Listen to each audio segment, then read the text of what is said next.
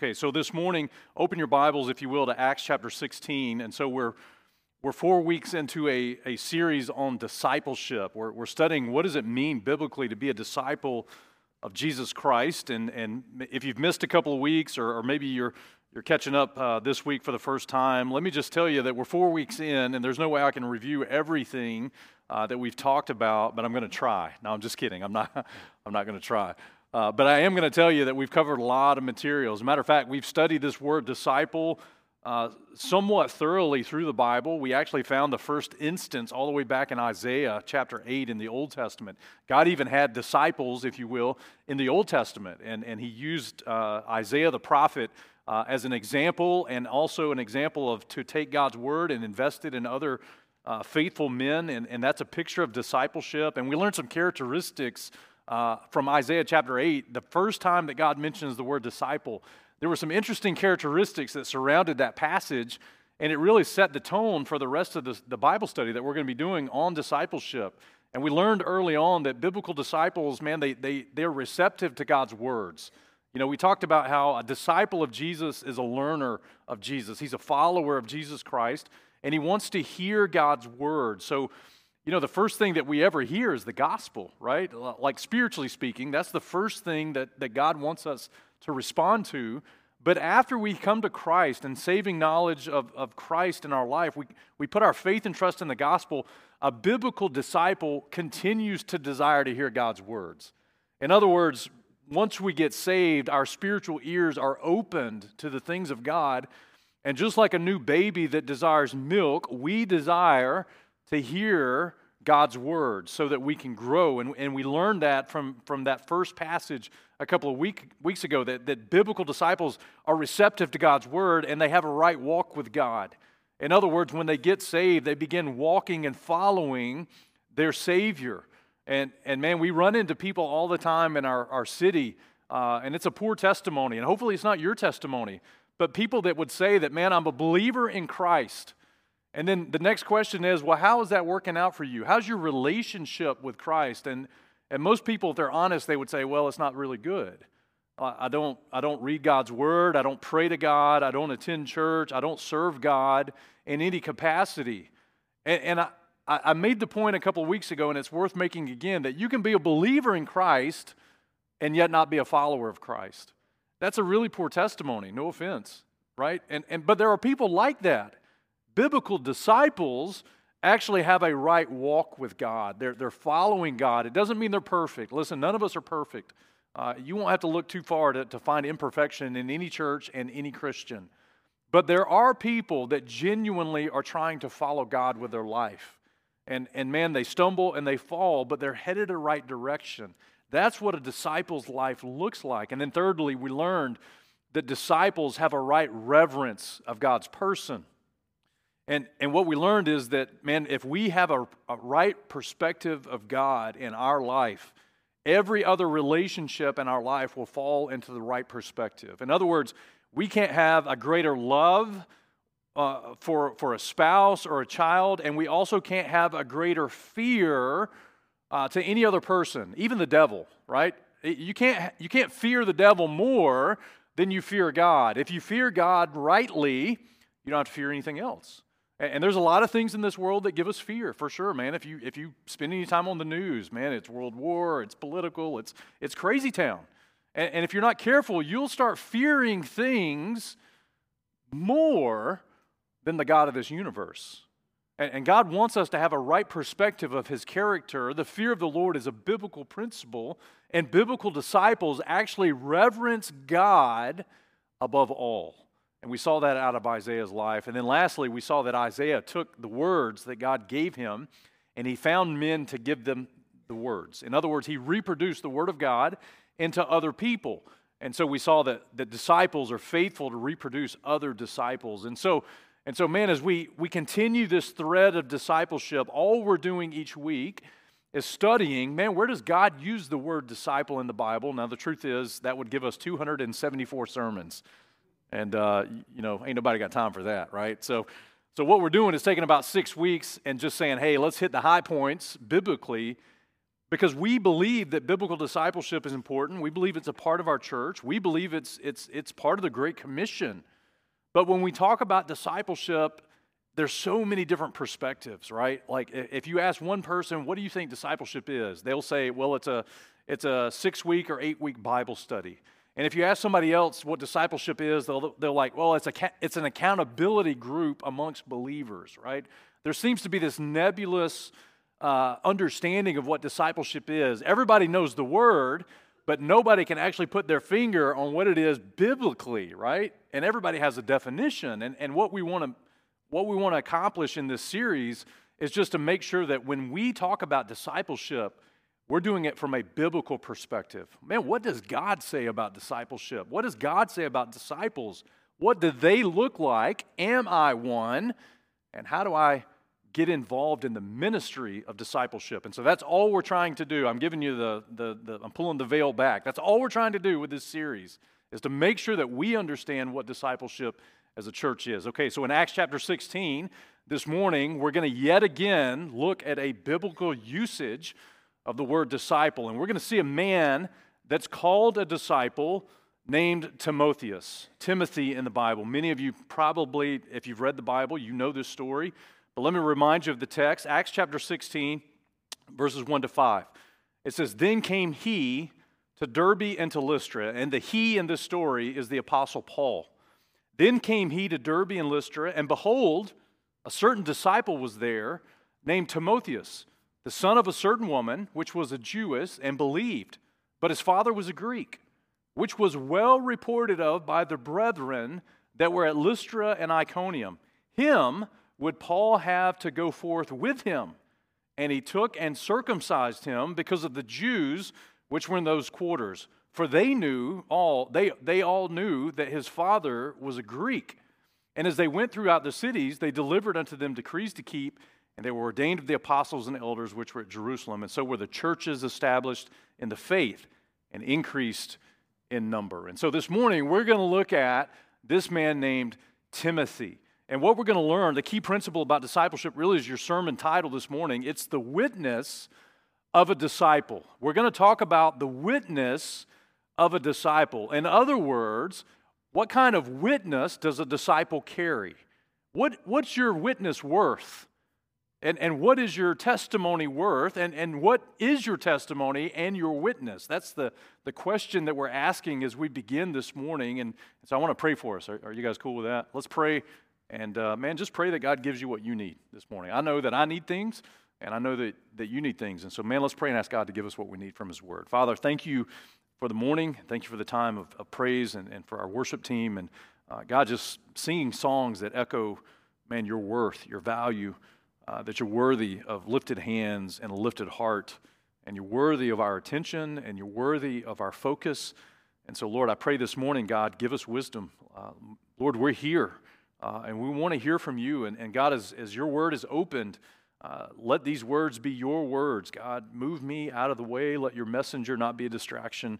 But God, speak to us clearly from your word. And I know every person in this place, God, has a need because we're needy people. And those needs may be different, but God, you know every one of us intimately and personally. So God, I pray you'd meet us right where we are. Speak to us through your word, and may we walk out of here knowing you better and being transformed by the word of God. We love you. We ask it in Christ's name. Amen. So as we get into Acts chapter 16, and I hope you're taking notes this morning, I want to encourage you, man, let me give you the context of what's happening in the story. You know, don't you, maybe this doesn't bother you, but it bothers me. If I ever listen to a guy preaching and, man, he opens this Bible and he just starts just blasting from the Word of God, but he never really sets the context of what's going on. Does that make sense? Like you don't even know really what's happening in the story. It's just verses coming at you. You know what I'm talking about? And so, man, we want to make sure we understand, why are we looking at this passage? And what's the point of this passage as it relates to us in discipleship? And so this morning, let me give you the historical application of this text, because Paul and his team have fled Lystra and Derbe due to persecution. The reason that Paul is even in Lystra and Derbe in Acts 16 is because he actually fled there in Acts chapter 14. And so what you find is that in Acts chapter 16, Paul is on his second missionary journey. Paul's an apostle. He's been sent by the church at Antioch, he and Barnabas, and they began preaching the gospel to all these different regions. And in Acts 14, verses 1 to 7, and I think I got a huge chunk of text. You guys read that? Can you guys in the back row read that? I always wonder about the font size, so you got to give me a thumbs down if you can't read that. But look at this text, because Acts 14 is before Acts 16.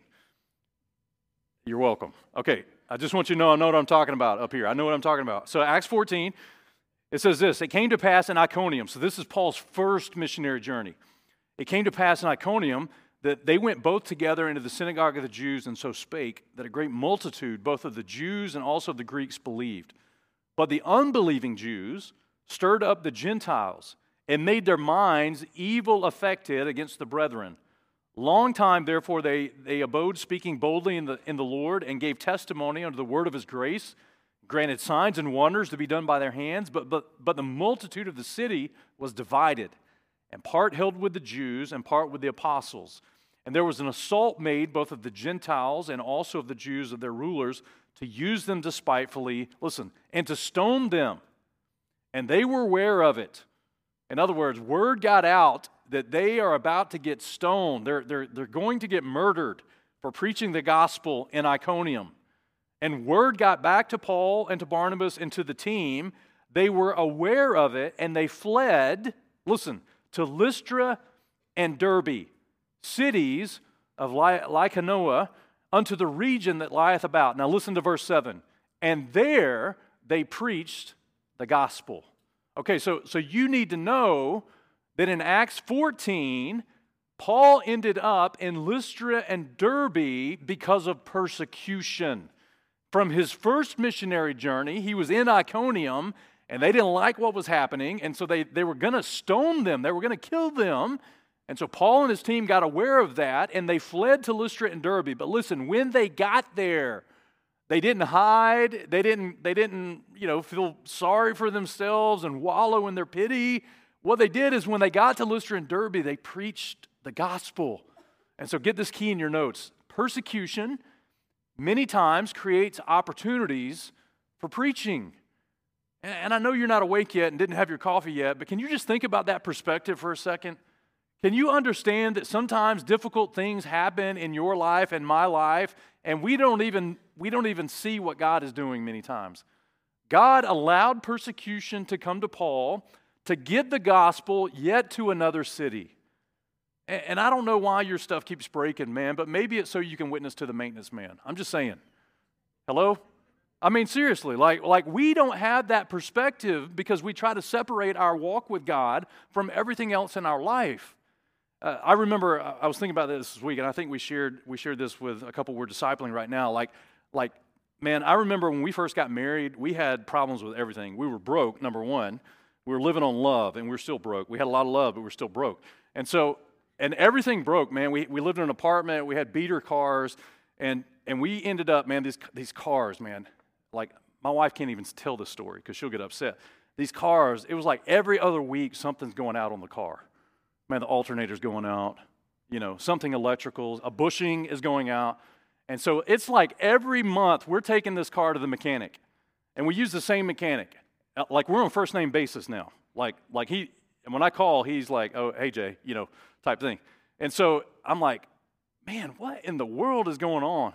And I finally had to come to the realization that I told the mechanic, right, wrong, or indifferent, I was like, man, I don't know why God keeps sending me to you. You probably need to get saved. Do you know Christ? Like, I'm serious. I was dead serious. Like, I'm upset because I keep having to spend money. And I'm upset because I keep seeing your stinking face. Why am I seeing you like once a month? And I had to just come to terms and say, bro, listen, I don't know why God is sending me to you. Do you know Christ? Do you know the gospel? And if you don't, can you please get saved? You know what? That's a perspective change, right? Because somehow if you don't have that perspective, what you think is that all the things that are happening in your life, God is somehow outside of that. And yet, God gives us opportunities to preach the gospel, and many times, right in the middle of persecution, right in the middle of suffering, right in the middle of difficulty. You see, we can't wait till things are perfect to begin sharing the gospel. We can't. And the truth is, if you wait till they're perfect, you'll never share the gospel because they'll never be perfect. There'll always be a challenge. And so in the course of life, even in the difficulties, look for open doors to share Christ. Okay, so look at Acts 14, because Paul gets into Lystra and Derbe, and listen, he starts preaching the gospel, and people get saved.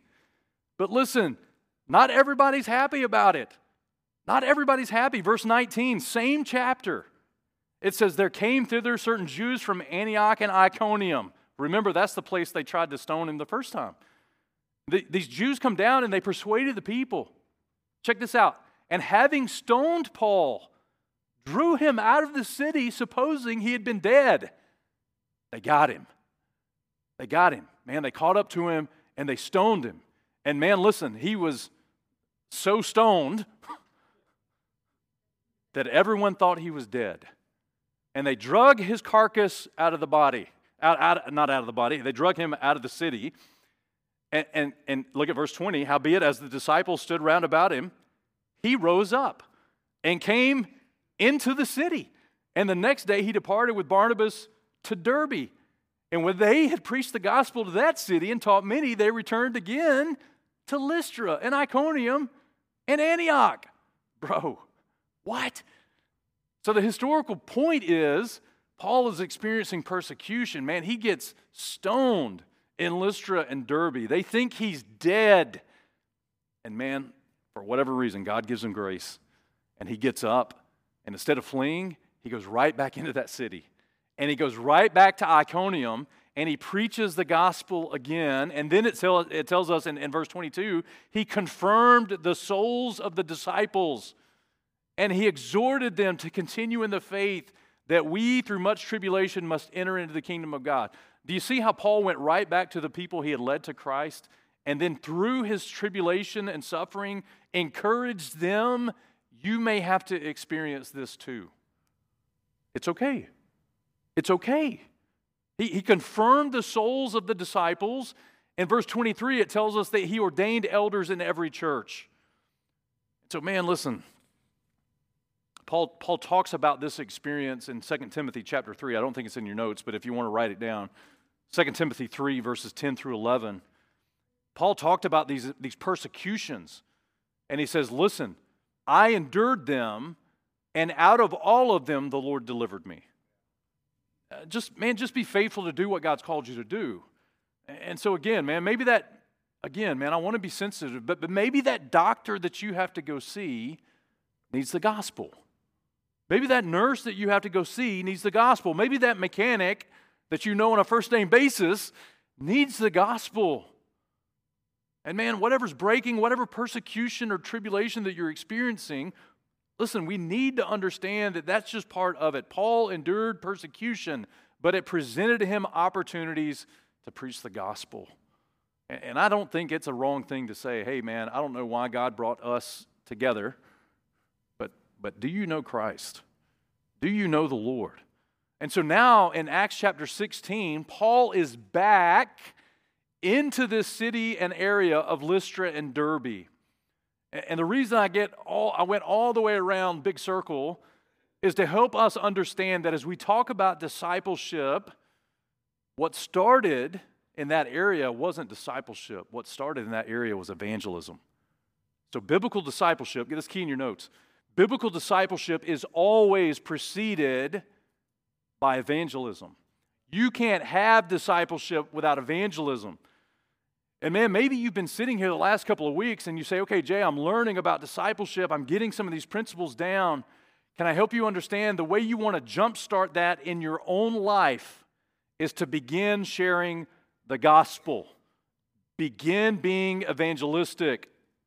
Okay, I didn't know if you were listening right there, but here's the problem in a church, and sometimes it's a problem in this church. We say things like, hey, Pastor Jay, when is the next person that I can disciple? When can I disciple a person? And lovingly, man, I appreciate the zeal to want to do that and get involved in that ministry. And I got some great news for you. Here's the answer. You ready? When can I start discipling a person? When you win one.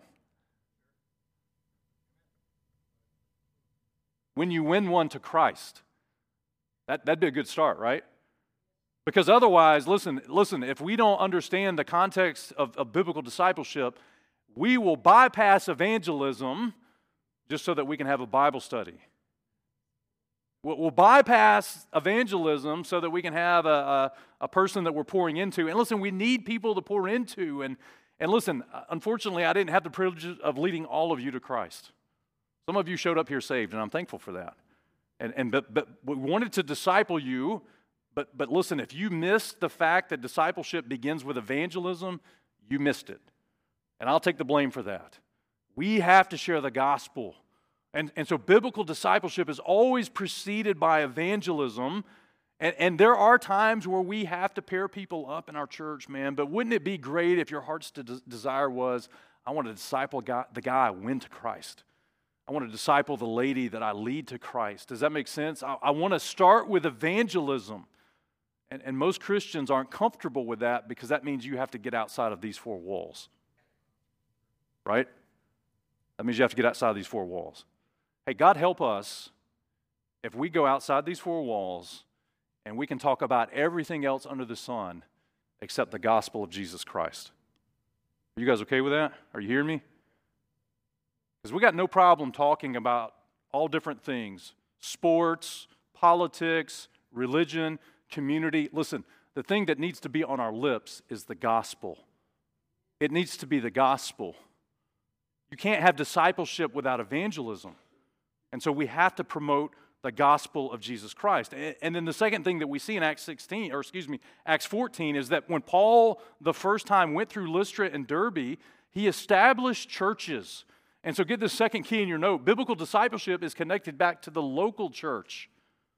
Biblical discipleship is connected to local churches. Because Paul went back through that area in Acts 14, he confirmed the souls of the disciples. And the Bible says in chapter 14 and verse 22 that he ordained elders in every church. And so these were churches that were planted and disciples that were made and leadership that was ordained. And because of that in Acts 14, and man, you got to wake up and get some coffee. Listen, because of what happened in Acts 14, when Paul came back through in Acts 16, he finds a dude that's a disciple. And his name is Timothy. Well, how could he find a disciple? Because of the gospel, because of local churches, and because of biblically ordained leadership. That's how disciples are made. It's through the ministry of a local church. Man, that's a critical piece of this puzzle. We can't do it any other way. We can try, but as soon as we step outside the boundary of the local church, we have violated biblical precedent. Okay, so that's the historical background, and you're looking at your notes saying there's no way this dude's going to get done, and that's okay. You owe you a little faith, okay? But listen, as much as we understand the history, you need to understand why the book of Acts is in your Bible. Because as we get to the story of Timothy, you need to understand that it's important to piece together why is this story in Acts so important? Well, here's a couple of tips for you. Acts is a transitional book in your Bible. It moves us from the Gospels to the book of Romans. And so in your notes, you have a lot of transitions, and we're going to hit these very quickly. But as you read the book of Acts, you see very clearly that it's a transitional book. It moves us from the kingdom of heaven to the kingdom of God. As a matter of fact, that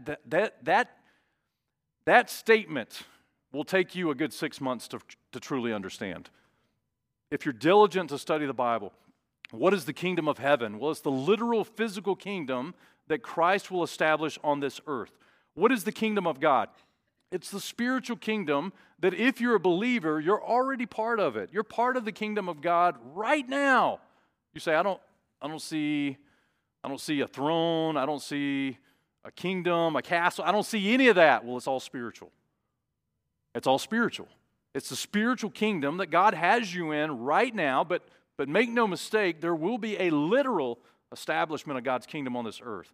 So the book of Acts moves us from the offer of the physical kingdom to the nation of Israel to the spiritual kingdom of God. Number two, it transitions from the nation of Israel as God's delivery system or vehicle to the church. You see, God through the Old Testament worked through a nation. It was the nation of Israel. But as they rejected their Messiah 3 specific times, God says, okay, you ain't going to hurt me, man. I'll just shift for a moment and use another people group to accomplish my work. And listen, the church is the spiritual body of Christ. It doesn't replace the nation of Israel. It's a different entity altogether.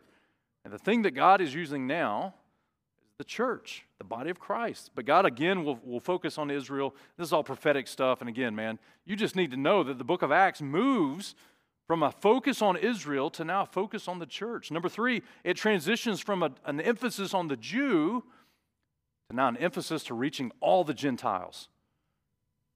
Man, aren't you thankful that God chose to extend His grace to the Gentile nations? No offense, you're all Gentiles as I look in the room. Like, man, we didn't deserve that. There's nothing we did to earn that. God just extended His grace to us beyond just His physical lineage people.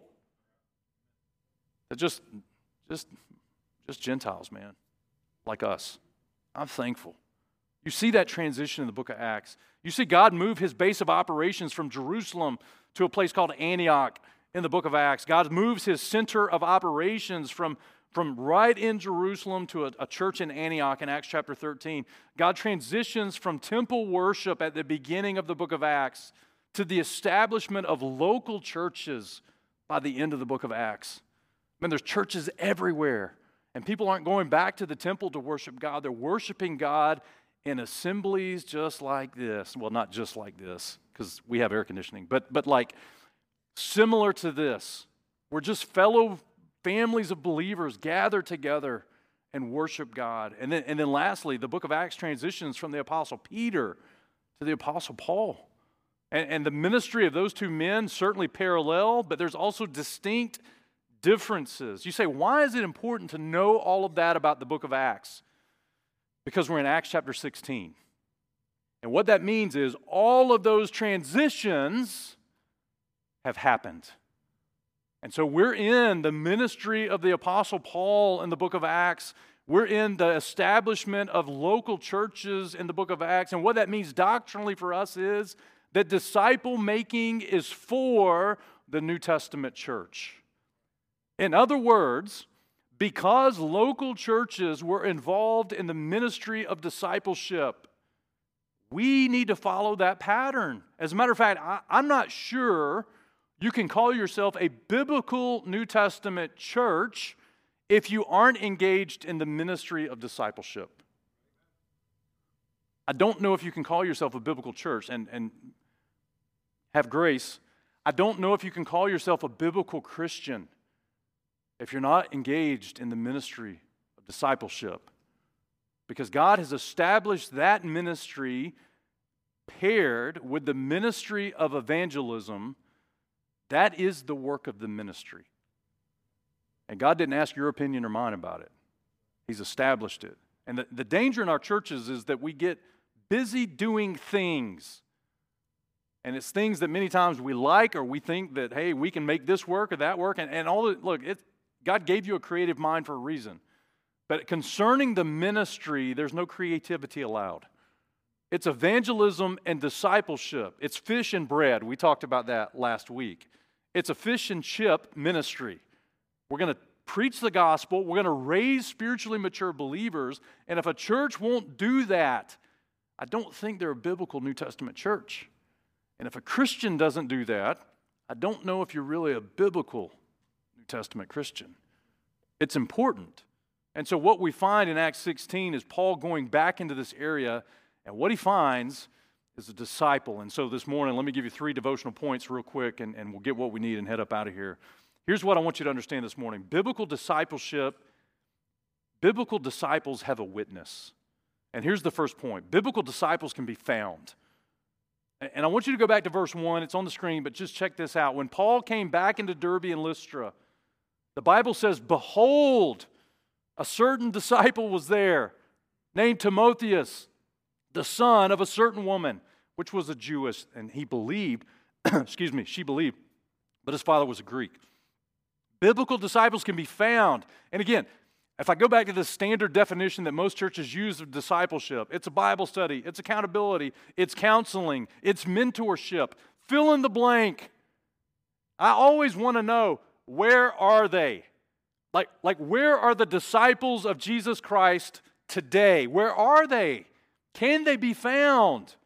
Well, according to Acts chapter 16, they can. You see, it says, behold, a certain disciple was there. Now that word behold in your Bible, it means to look upon, to direct your eyes towards something. In other words, if I say, behold, everybody's going to be like, what's he looking at? What do you want me to look at? Behold, we're out of coffee, behold. Fix it. It's something that you direct your eyes to, right? And so listen, God used that word all the way back in Genesis for the very first time when God was addressing Adam. God said, behold, look, I've given you every herb-bearing seed which is upon the face of all the earth, and every tree in the which there's the fruit of a tree yielding seed, and to you it shall be for meat. God told Adam, look at what I've given you. You can find it. Just open your eyes and behold. And I don't think we quite understand the significance of that word. It means to look upon and to turn your eyes toward. If you know the story in Genesis, God told Adam and told Eve, behold, all the things I've provided. Look at these things. And if you know in Genesis chapter 3 what happens, the serpent, Satan comes in, and he deceives the woman and gets her to look at something else. Right? She stopped beholding what God had provided, and she began to behold what God had forbidden. She shifted her eyes. She saw the tree was good for food and that was pleasant to the eyes, right? In John chapter 1 and verse 21, John the Baptist, the forerunner of Jesus Christ, the man that God used to announce the coming of the Messiah to the nation of Israel. It said the next day, John seeth Jesus coming unto him and saith, listen, behold the Lamb of God. And what he's saying is, look, behold him. He's the Lamb of God. And so here's the point I'm trying to make. Listen, as Paul comes into the city of Derbe and Lystra, man, the Word of God says, behold, a certain disciple was there. You see, this thing of discipleship isn't nebulous or abstract. It's not something that you can't know and can't see. No, God actually says that you can behold an actual disciple. You can actually find them.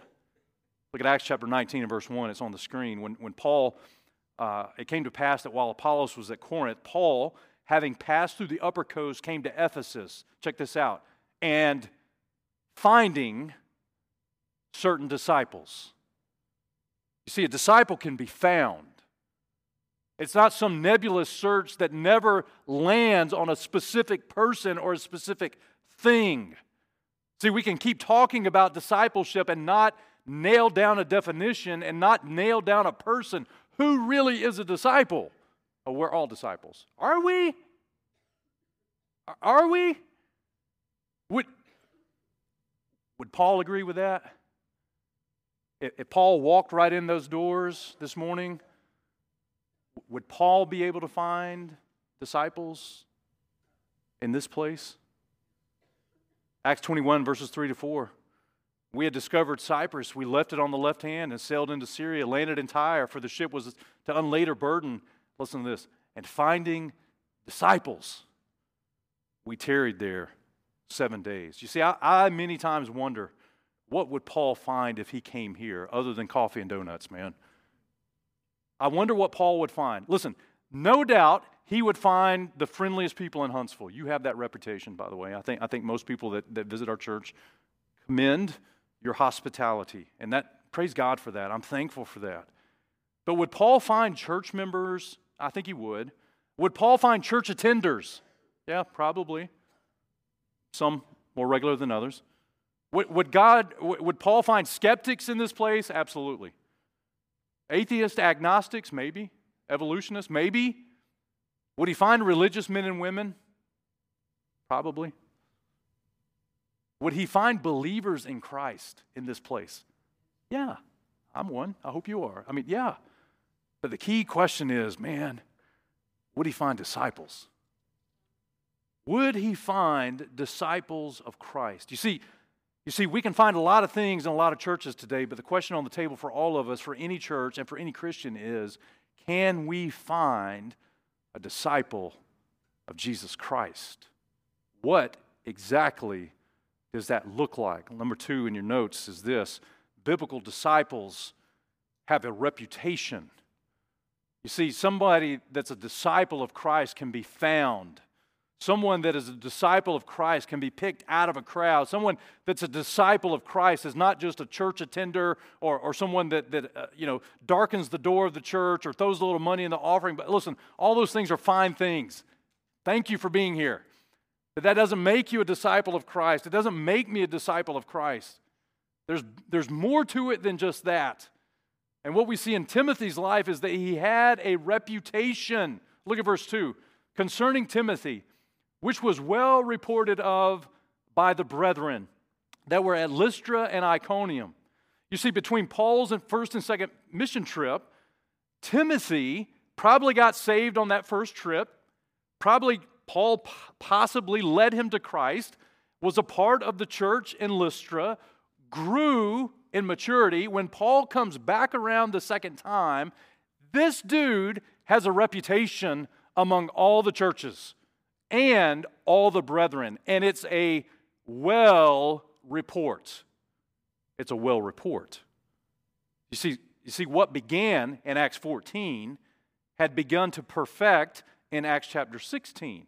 Timothy had a well report of the brethren. So what that means is, not only can a disciple be found, but a disciple is known.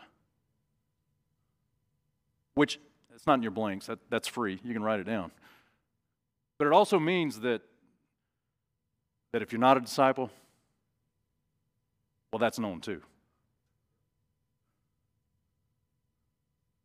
And this is, again, where this series on discipleship gets a little close to the skin. Because you already have a reputation. And I do too. You already have a reputation that precedes you concerning these things. What would the brethren, and I'm not ready for that slide, Derek, but man, what would the brethren say about you? Would you have a good report among the brethren? What would the church family say about you? What would believers in Christ in other churches that we connect with and partner with, what would they say of you? Because it's interesting that Paul calls out 2 cities, Lystra and Iconium, that knew who Timothy was and that could validate this dude is legit. He's a real disciple. You see, a good report is something that God requires of us as a disciple of Christ. In your notes, a good report is required for church leadership. If you want to be a leader, if you feel like God's calling you into the ministry to be a pastor or to be a deacon, can I just tell you this thing of having a good report is actually required? You can't be a leader if you don't have a good report. So in Acts chapter 6 and verse 3, when it talks about the deacons, it says, "Wherefore, brethren, look out among you 7 men of honest report, full of the Holy Ghost and wisdom, who we may appoint over this business." Listen, don't you want your pastors and deacons to have a proper testimony and reputation? Listen, if you don't, God does. He does. He cares about your reputation. 1 Timothy chapter 3, if you want to be a pastor, listen, God says that concerning a bishop or pastor, moreover, he must have a good report of them which are without. And what he's talking about in that verse is actually those that are outside the church. In other words, leaders ought to have a good testimony inside the church, but can I just tell you, you can't be a different guy on Sunday morning than you are on Monday morning. And you know, one of the most important things we can do in leadership selection and leadership vetting is to make a phone call to the people that know this dude outside of this place. You know, when we appointed deacons, When we appointed deacons, we asked for if they were employed by someone else, we asked for their employer's phone number. And we made a real awkward call. And some people's bosses got a phone call, and I said, hey, my name is Jay Shug, pastor of Community Fellowship Baptist Church. This call is in reference to so-and-so's character and testimony in the workplace. Would you validate whether or not this dude is really legit? Because I don't see him Monday through Saturday. And man, there were some dudes on the other end of the phone that were like, what? What are you even talking about? And I'm like, bro, listen, man. I mean, this is part of the biblical process of vetting leaders. Like, they got to be the same people outside of the church as they are in the church. And it was a great testimony to some lost employers to hear a pastor in a church concerned about a person's reputation outside of this place. You see, we have to have a good report for leadership, not just within the body of Christ, but outside, even in the lost world. I wonder how many pastors that would disqualify. I wonder how many pastors that would disqualify. That, man, their reputation is such that within these four walls, oh yeah, everybody loves them, thinks they're spot on, thinks they're flawless, all these different things. Okay, yeah, fine. How about the dude that ran across him this week fixing his air conditioner? Would that guy think that he's got a good report? Would the lost people that he interacts with in restaurants or at the gas station or in Home Depot or Lowe's, I got to throw the Lowe's in there, sorry, Alex. Okay, so anywhere in life outside of this place, would there be a validation of his reputation? You know, widows have to have a good report. The Bible tells us in 1 Timothy chapter 5 that the church is to care for widows. But can I tell you that there's a criteria? There's a criteria that a widow actually has to have a well report of good works. See, there's biblical qualifications for even the church to minister to widows. There's age requirements, there's character requirements, there's family requirements. God cares about our reputation. God cares about your reputation. The truth is, you already have one, whether you like it or not. And it precedes you. And so how do you get a good report? The question is, how do you get a good report? Well, a good report is obtained through a life of faith. It's obtained through a life of faith. Hebrews 11 tells us that faith is the substance of things hoped for, the evidence of things not seen. For by it, by faith, the elders obtained a what? A good report. And can I just tell you that, listen, when you live a life of faith, what you're doing is you're applying God's word practically to your life. You're believing it and obeying it through faith. And man, the working out of that in your life gives you a good report. Even with people that don't agree with you. They just recognize that, yeah, that guy's crazy, man, because he's a Christian and he follows the Lord and he reads the Bible and he just does what the Bible says. And I don't like it, but that's just what he does. Well, that's a good report. That's a good report. As we go through the scripture, man, God over and over gives us men that have a good report. There's a dude named Ananias in Acts chapter 22. God used a man of good report, Ananias, to help Saul regain his sight. God used a man named Demetrius in 3 John verse 12. He had a good report, and the Bible says Demetrius, check this out, he had a good report of all men. There was no haters, man, against Demetrius. And of the truth itself. So even the truth verified that Demetrius was a good guy. And John says, we also bear record. In other words, this dude's legit. So here's the question. Man, it doesn't mean to be offensive, but it is certainly meant to be considered. What is your report of the brethren? Now, when I ask that question, the immediate thought is, well, I'm a pretty good guy. I'm a disciple of Christ. I'm a faithful servant. I'm all these different things. Like we think about ourselves in the best, we generally think about others in the worst, right? Okay, turn the halo down. I know that that's what you do because everybody does that, all right? But listen, you have a report of the brethren, and what your reputation is really matters in ministry. And listen, maybe, just maybe, it would be worth your time to just ask.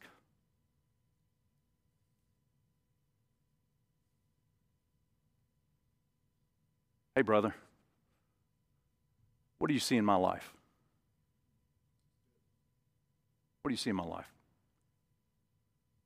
Do I have a good testimony? Do I have a good reputation? Do I live the life of a disciple in your eyes? You know why we don't ask that question?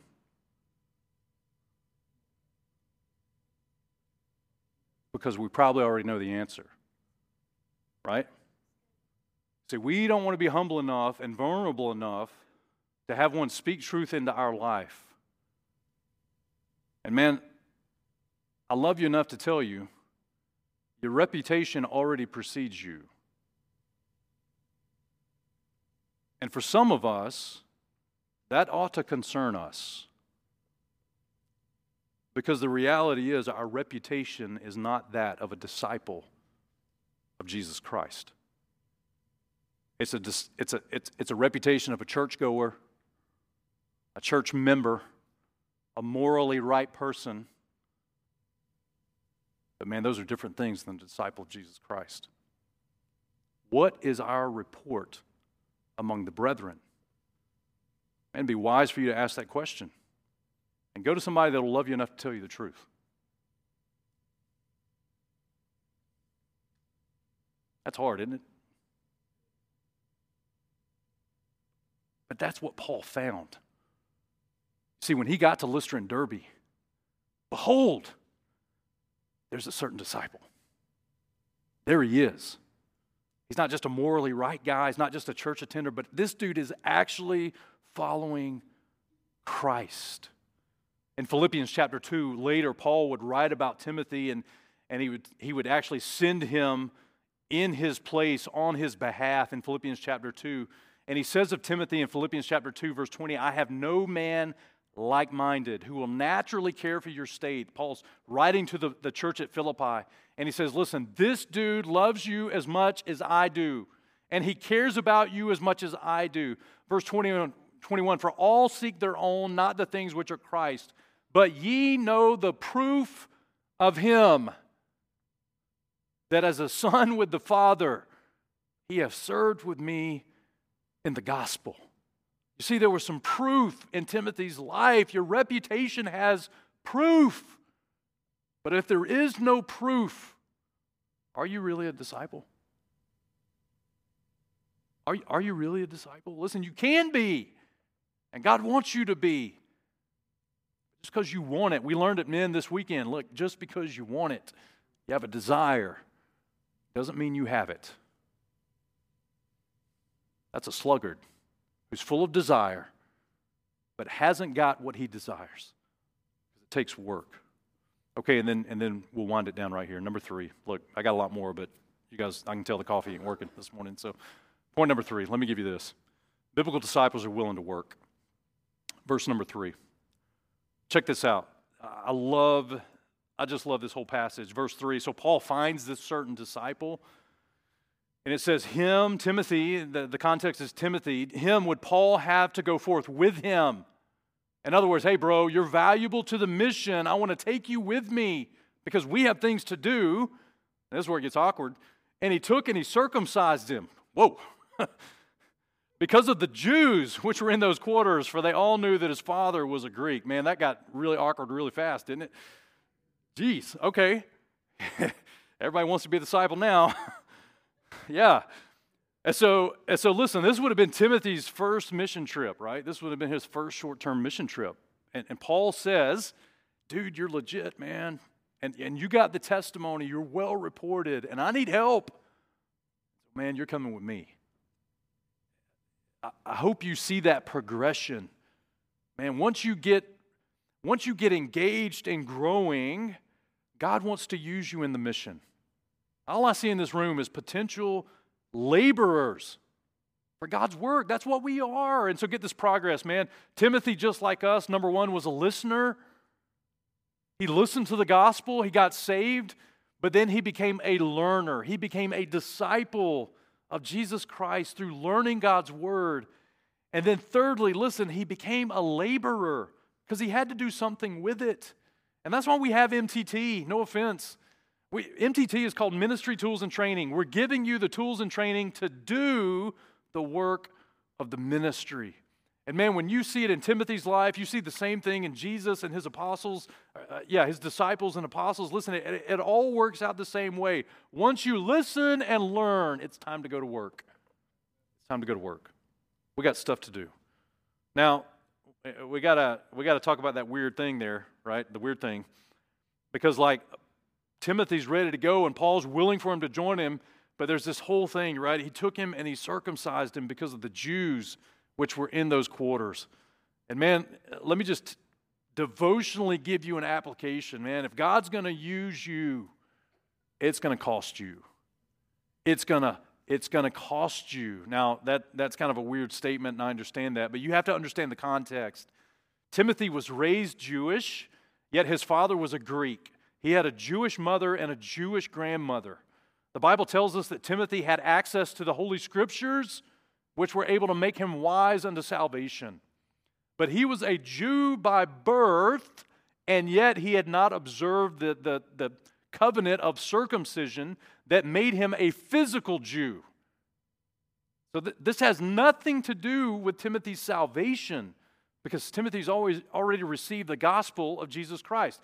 Circumcision doesn't make him a Jew and therefore make him right in God's eyes, but you need to understand that if Timothy was going to have a proper reputation with the Jewish community, he had to follow those customs to gain influence to preach the gospel.